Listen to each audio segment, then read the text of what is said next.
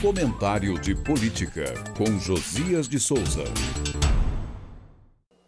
Um dia depois de festejar como vitória do governo a aprovação no Senado das indicações de Flávio Dino e Paulo Gonet para os cargos de ministro do Supremo e procurador-geral da República, Lula amargou no Legislativo um lote de derrotas.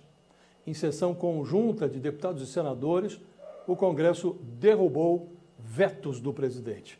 Entre eles, os vetos ao projeto de lei que prorrogou até 2027 a desoneração da folha de pagamento de 17 setores da economia e também o veto à proposta que restabeleceu o marco temporal para a demarcação de terras indígenas.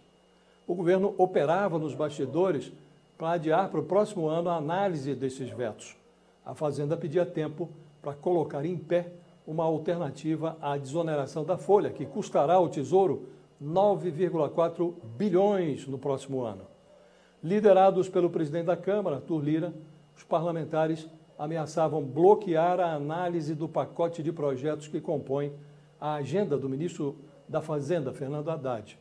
Numa corrida contra o relógio, o Planalto tenta aprovar, antes do início do recesso do Legislativo, pelo menos a reforma tributária, ainda emperrada na Câmara, e a medida provisória que retoma a tributação de empresas que têm benefícios de ICMS.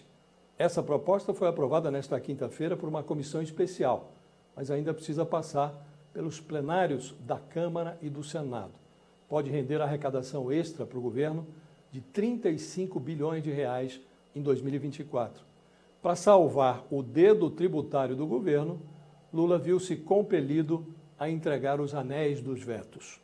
O Planalto teve que fechar os olhos para o movimento de parlamentares do Centrão, cujos partidos controlam cofres ministeriais. Aliados hipotéticos sentiram-se à vontade para derrubar os vetos de um presidente que supostamente deveriam apoiar. Como se fosse pouco, o governo teve que remunerar a infidelidade. A pretexto de assegurar o apoio para o pacotão de Haddad, o Planalto liberou emendas orçamentárias pendentes de pagamento em 2023.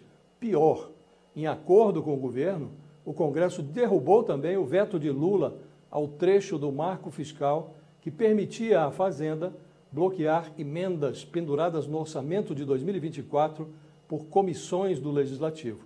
Com isso, o Planalto fica impedido de bloquear o pagamento de 11 bilhões de reais em emendas no ano novo. Pela Constituição, o regime de governo no Brasil é presidencialista. Na prática, os congressistas impõem a Lula um parlamentarismo orçamentário. Eu falo direto de Brasília para o podcast do Jornal da Gazeta.